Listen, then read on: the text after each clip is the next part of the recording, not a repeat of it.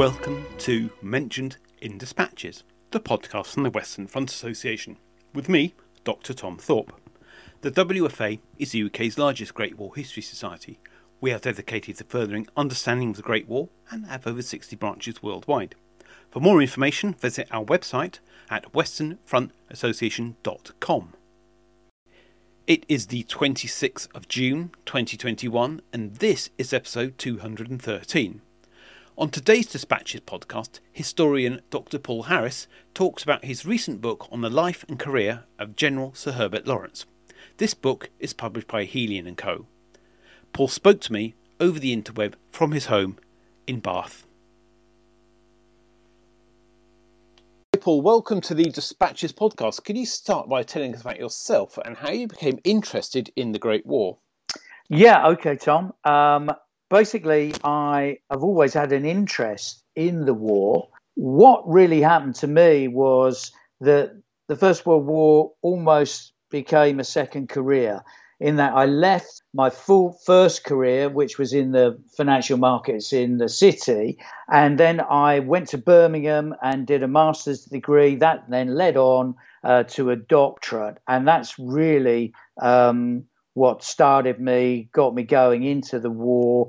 I found out an awful lot more, obviously, involved in that academic research. And then subsequently, I've then had 2 books and a few articles published. So that's really the story of it. So tell me about Lawrence and his sort of family, education, his personal life and his early upbringing in sort of Victorian England. Well, Lawrence was born in London in 1861 to an eminent family. The Lawrence family originally hailed from Ireland, but they had a very long association with India. His father, Sir John Lawrence, was Viceroy of India, and his uncles were prominent figures in the subcontinent, serving in the East India Company and in the British governing administration. Lawrence was educated at Harrow. There were a number of other senior military figures that served alongside Lawrence during the war at Harrow during the time he was there. Walter Congreve, John Davidson, Horace Smith-Dorrien, and of course Winston Churchill a little later. At Harrow, there was a real emphasis on team sports and physical exercise when Lawrence was there. That would have very much suited him. There are no records to indicate if he excelled in that arena at Harrow, though. He goes on to Sandhurst in 1881, but joining the military was really not a foregone conclusion for him. When he was a pupil at Harrow, one of the few letters that survive from this period that Lawrence wrote to his father, and he said, I quote, "I think I've given up all idea of going into the army, and I will prefer to follow up the career you pointed out to me in business." That very much is an early portent of what was to come. At Sandhurst, his conduct during training rated as good for his studies, very good for work outside of study, and he passes out with a creditable mark in his final exam. I think at this stage it would be fair to say that Lawrence was a promising young officer, but not yet standing one. In 1892, he married Isabel Mills, daughter of Lord Hillingdon and a member of the Mills banking family. This union joined together one of the most distinguished families in English finance with the Anglo-Indian Lawrence dynasty. And it was important because it also provided the possibility for Lawrence to develop a career away from the church. So can you tell me what his career was from his graduation from Sandhurst up until the outbreak of the First World War? Yes, he was posted commissioned into the 17th Lancers and posted to India in 1882. The Lancers, a prestigious regiment with a rich history, a cavalry regiment. He engaged in the usual pursuits of young officers in the Raj, riding, playing polo, pig sticking, but the regiment played no part in any campaigns during that period. A fellow officer of Lawrence recalled that soldiering was really not taken very seriously. So he's in India with the Lancers for 8 years. They return to Britain, undertake domestic duties. I think at this point, Lawrence really felt that if he was going to advance his career, he needed to do more. And he decided to try for entry to the Staff College at Camberley. He got in and went to Camberley in 1895. At this point, he's 34 years old, a captain in the Lancers. Now, interestingly, Sir Douglas Haig joined the staff course the year after Lawrence. So they're there at the same time. This 2-year staff course was really the primary mechanism for educating the elite of the British Army, preparing future leaders, planners and thinkers, either for staff posts or command. Now, Lawrence, he was an accomplished sportsman. He was a very good rider and a popular individual. The annual intake at Camberley, only around 30 students. So it's obviously, I think Haig and Lawrence would have known each other there, but not closely as they were a year apart. The next time Haig and Lawrence is in the South African War. So that's 4 years later after Staff College. They both served on the staff of General Sir John French. Haig and Lawrence very much seen as the jewels in the crown on French staff. They served there for about 9 months together, appeared to make a good team, but we've really no evidence of any personal rapport between them. Following the staff job, Lawrence commands the 16th Lancers for a brief time in South Africa and then goes back to his regiment, the 17th. This South African war experience was significant for Lawrence as it marks his first taste of life in the field and first experience of combat. So up to now, what I've described has been a rather smooth progression in his career. But now, at this point, he encounters a setback. The role of commander of the 17th Lancers, Lawrence's regiment, became vacant. And I think Lawrence and many others expected him to get the job. But unfortunately, his hopes were not realised. Instead, in a rather controversial move, Haig, who was not a 17th Lancer, was appointed as an outsider to be the new commander of the regiment. To most, this was a shock because Haig was from the 7th Hussars, held a shorter service record than Lawrence. So that was really a setback for Lawrence, I think. And a year or so later, he left the army. But why was that? Many have suggested it was as a result. Haig got the job and he didn't. He left in a fit of pique. But although he was probably disappointed, evidence I've uncovered would suggest that the situation was much more complex than that. I think his relations with Haig have remained fairly cordial, but we have to remember now that Lawrence was a married man. He was in his early 40s. He had children. So I think rather than leaving the army due to disappointment or a fit of pique, it was out of concern for his wife's health. Should the regiment be posted back to India, which indeed it was in 1905, and a letter from his brother-in-law shows that his wife Isabel would have suffered with the climate and the environment. So we have in 1903, Lawrence opts to bring his army career to a close and enters the world of finance.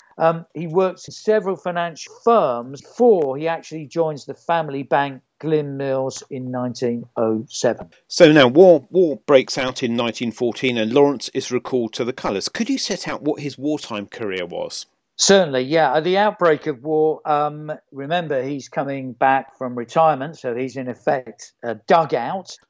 He's appointed senior staff officer of the 2nd Yeomanry Division. This is a cavalry unit. After some months in Britain guarding against German invasion, the division is sent out to Egypt in April 1915. But Lawrence doesn't stay long in Cairo, because in June 1915, just a couple of months later, he's sent to Gallipoli to take command of 127th Manchester Brigade. Their CO is killed in action, and Lawrence is brought in to replace him. So Lawrence has now risen from being a retired major to a brigadier general in less than a year, and he leads the brigade during the Battle of Krithia Vineyard In August 1915, his promotion continues and he takes command of a division. He's brought in to revive the 52nd Lowland Division. That unit had suffered heavy casualties and was at a very low ebb. Now, when operations finally finished on the Gallipoli Peninsula in January 1916, Lawrence oversees the final withdrawal. After this, he finds himself back in Egypt, preparing to defend the Suez Canal from the Turkish threat. But now Lawrence is in command of what was effectively a small corps. And in April 1916, that small corps was victorious at the Battle of Romani, the Sinai, against the invading Turk. And that battle has been seen as pivotal in that it marks the point at which Britain stopped defending the Suez Canal and set about driving the Turkish forces back. Now, after Romani, we have another controversial incident in Lawrence's career.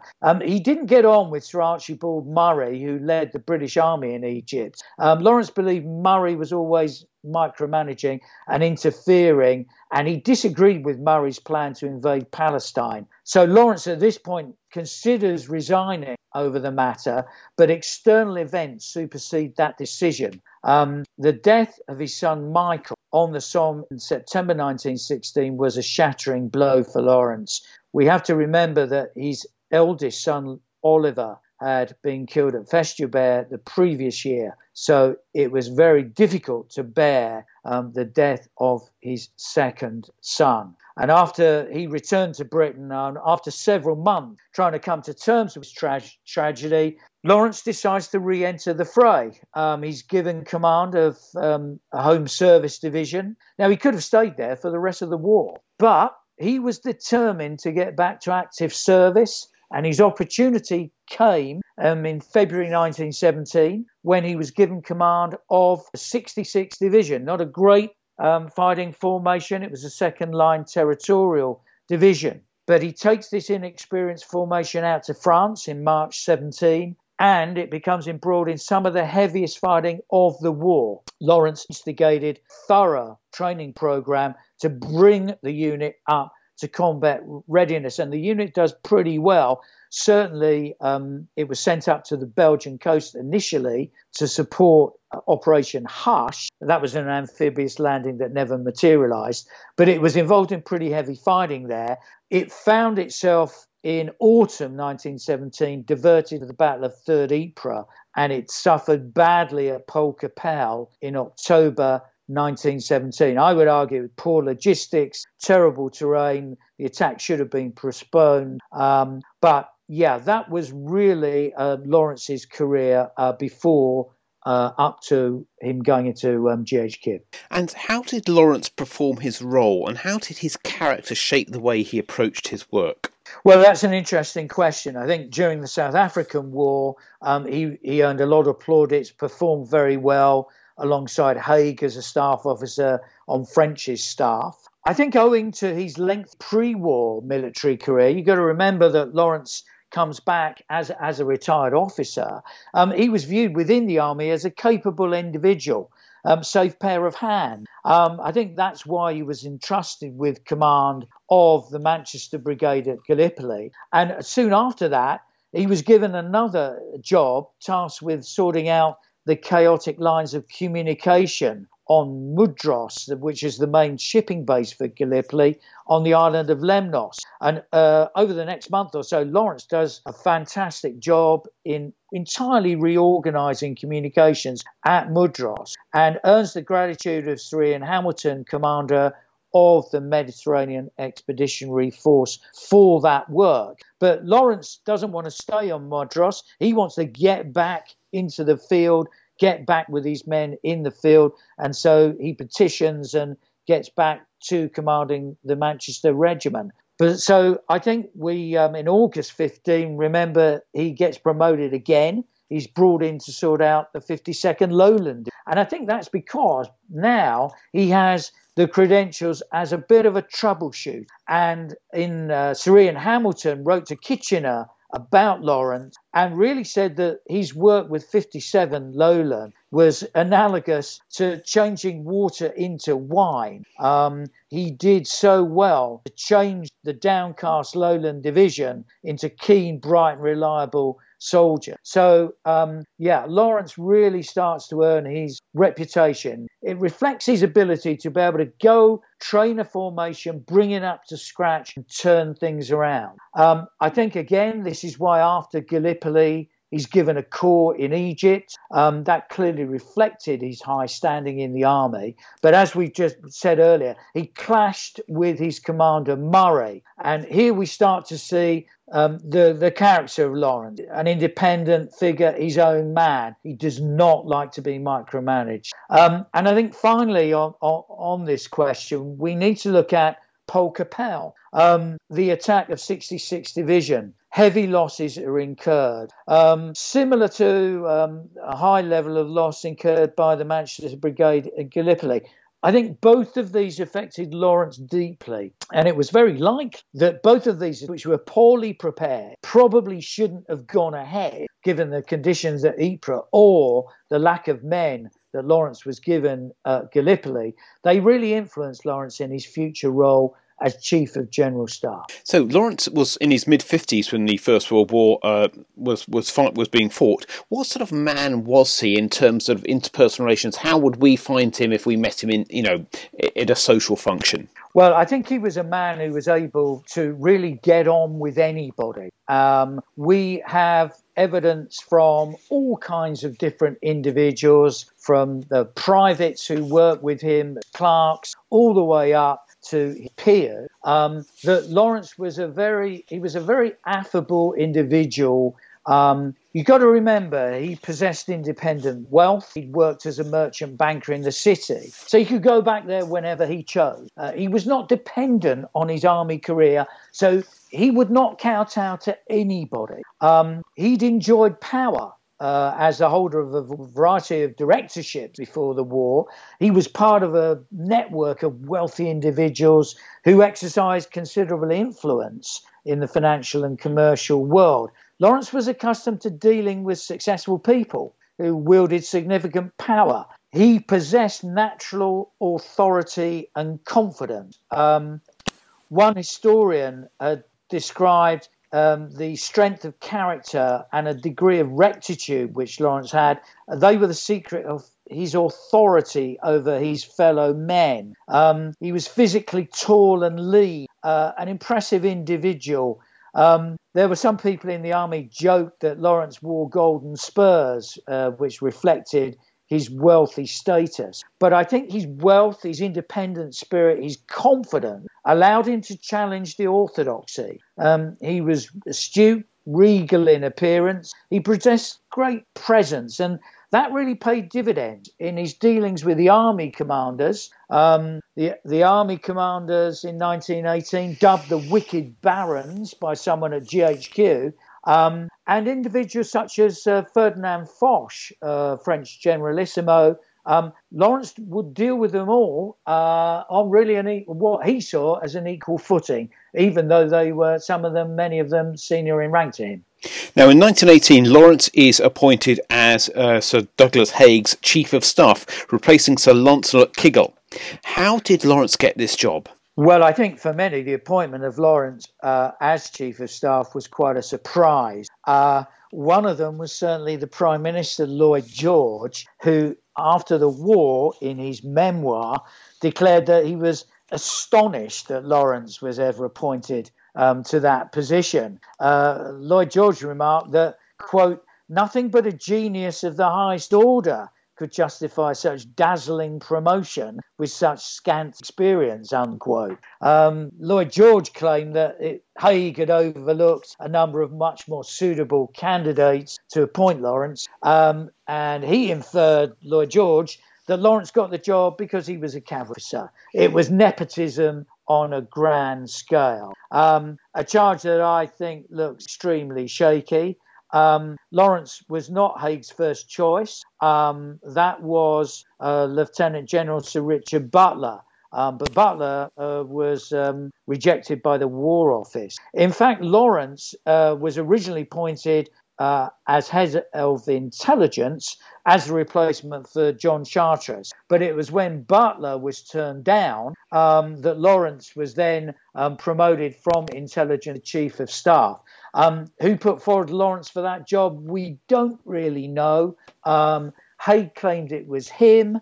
The most likely candidate, I think, was Lord Derby, Secretary of State for War. There was another suggestion that it was Lord Stamfordham, George V's private secretary, but we don't really know. So he's appointed as Chief of Staff. Now, what exactly was that role, and how do you rate his performance in performing that role?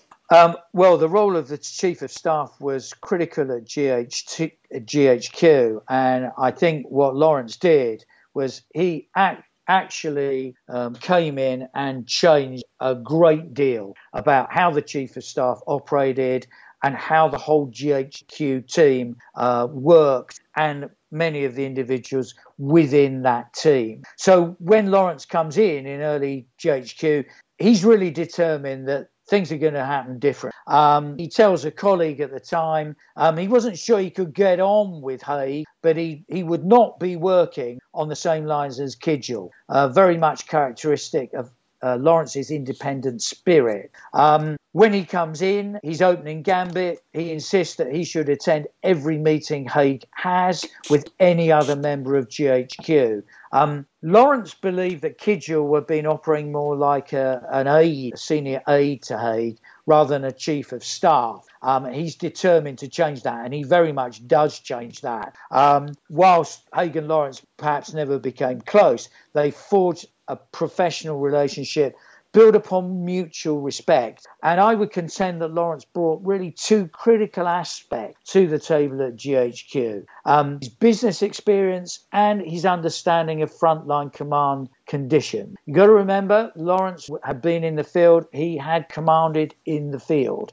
Kidgell had not done that. The first thing I think that Haig and Lawrence did, they got out to visit the troops far more than had previously occurred.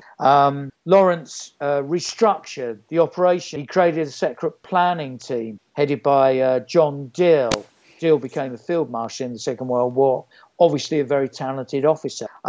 Lawrence reintroduced liaison officers in order to maintain contact with frontline formation. His eye for talent was great. He brings in new people. Edgar Cox to head up intelligence, and later, after Cox sadly dies in a drowning incident, Sidney Clive. He brings in Guy Dornay as Deputy Chief of Staff. Dornay undertook a complete overhaul of training the BEF. He revolutionised the whole of the training arrangements there. And Lawrence developed a very good relationship with Sir Travers Clarke, who ran Q branch of the staff that was responsible for supplies and logistics. Clarke, a very energetic individual, brought new vigour into this aspect of the war and run the department like an up-to-date competitive business, something that Lawrence would very much have approved of. And finally, I'd say that Lawrence built a much better relationship with the French. He developed a good understanding of Foch. On several occasions, Lawrence intervenes to smooth inter-allied friction. When Haig was away, Lawrence assumed overall charge and proved himself very capable of holding his own with the French and making independent judgment. I think it represented a considerable improvement on the previous uneasy state of affairs with our senior ally. So if Lawrence played such a major role on the General Staff, why don't we know more about him? An excellent question.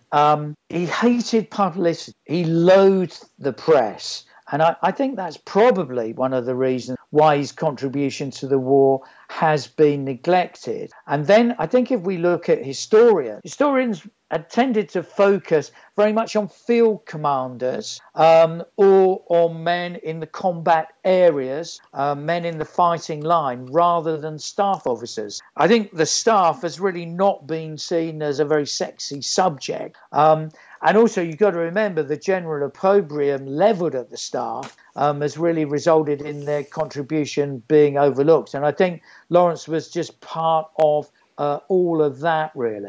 And so what happened to him after the war? Because he was 58 in 1918, so he was actually quite old in Edwardian terms. He was quite old in Edwardian terms, and perhaps one would have expected Lawrence to have retired after the war. Very much the opposite. He was keen to get back into the city, resume his financial career. Perhaps all of this industry that he displays after the war distracted him from the loss of his sons, Michael and Oliver. Over the two post-war decades, Lawrence achieved sufficient prominence in the financial world. He became known as the father of the city, a sound and trusted advisor, really an iconic figure in the London financial community in the 20s and 30s. He's made managing partner at Glyn Mills Bank. He holds an assortment of directorships in other companies. Lawrence joined the board of Vickers, the armaments manufacturer, in the 20s. 5 years later, he's made chairman. The company at this point was in some disarray, and remember again, we've got the troubleshooting skills of Lawrence he's brought in, and he was instrumental in returning it to financial health. All of these directorships and responsibilities in the financial world give Lawrence access to a wide circle of influential people, amongst the most important Montague Norman, chairman of the Bank of England. On the military front, he was appointed chairman of the Imperial War Graves Commission from 1926, and he held that post until a few weeks before his death in 1943. And Lawrence was also involved with the Officers Association that raised funds for officers who'd had trouble finding work after the war. So Lawrence's death in 1943, marked the passing of someone who'd been an influential figure not just during the army, but also during the interwar years in Britain in the 20s and 30s in the financial community, and also helping with the post-war military as well. And my penultimate question, Paul, is what projects are you currently working on? Well, at the moment, I've just actually finished a project about an officer called Alfred Davis. This has been published in Stand 2, actually, of the Western Front Association, under the title of The Youngest Lieutenant. But the other area that I'm looking at the moment, and the working title for this is Starting at Rock Bottom, are some of these new army divisions, because what's extraordinary about these new army divisions is they start off from scratch at the beginning of the war. Really, things don't look too good for them in terms of their competence, but by the end of the war, they evolve into extremely efficient and extremely effective fighting units, many of them better than regulars. So what I'm looking at there is what effect did the staff play in that? Is it that particularly good staff officers came to those new army units? So I want to look at all of that aspect of the staff in terms of the new army. And finally, where can people find out more about your book? Well, in terms of that book is published by Helion, but you can also find that on my website as well. Let me give you the URL for that. It's www.harrisfirstworldwar.com. So that's harrisfirstworldwar.com. Paul, thank you very much for your time. Well, that's great. Thank you. You have been listening to the Mentioned in Dispatches podcast from the Western Front Association with me, Tom Thorpe. Thank you for all my guests for appearing on this edition. The theme music for this podcast was George Butterworth's The Banks of Green Willow. It was performed by the BBC National Orchestra of Wales, conducted by Krish Russman, and produced by Biz Records. This recording is part of a collection of orchestral works by Butterworth performed by the BBC National Orchestra of Wales and supported by the Western Front Association. This is available from all good record stores under the record code BIS2195. Until next time.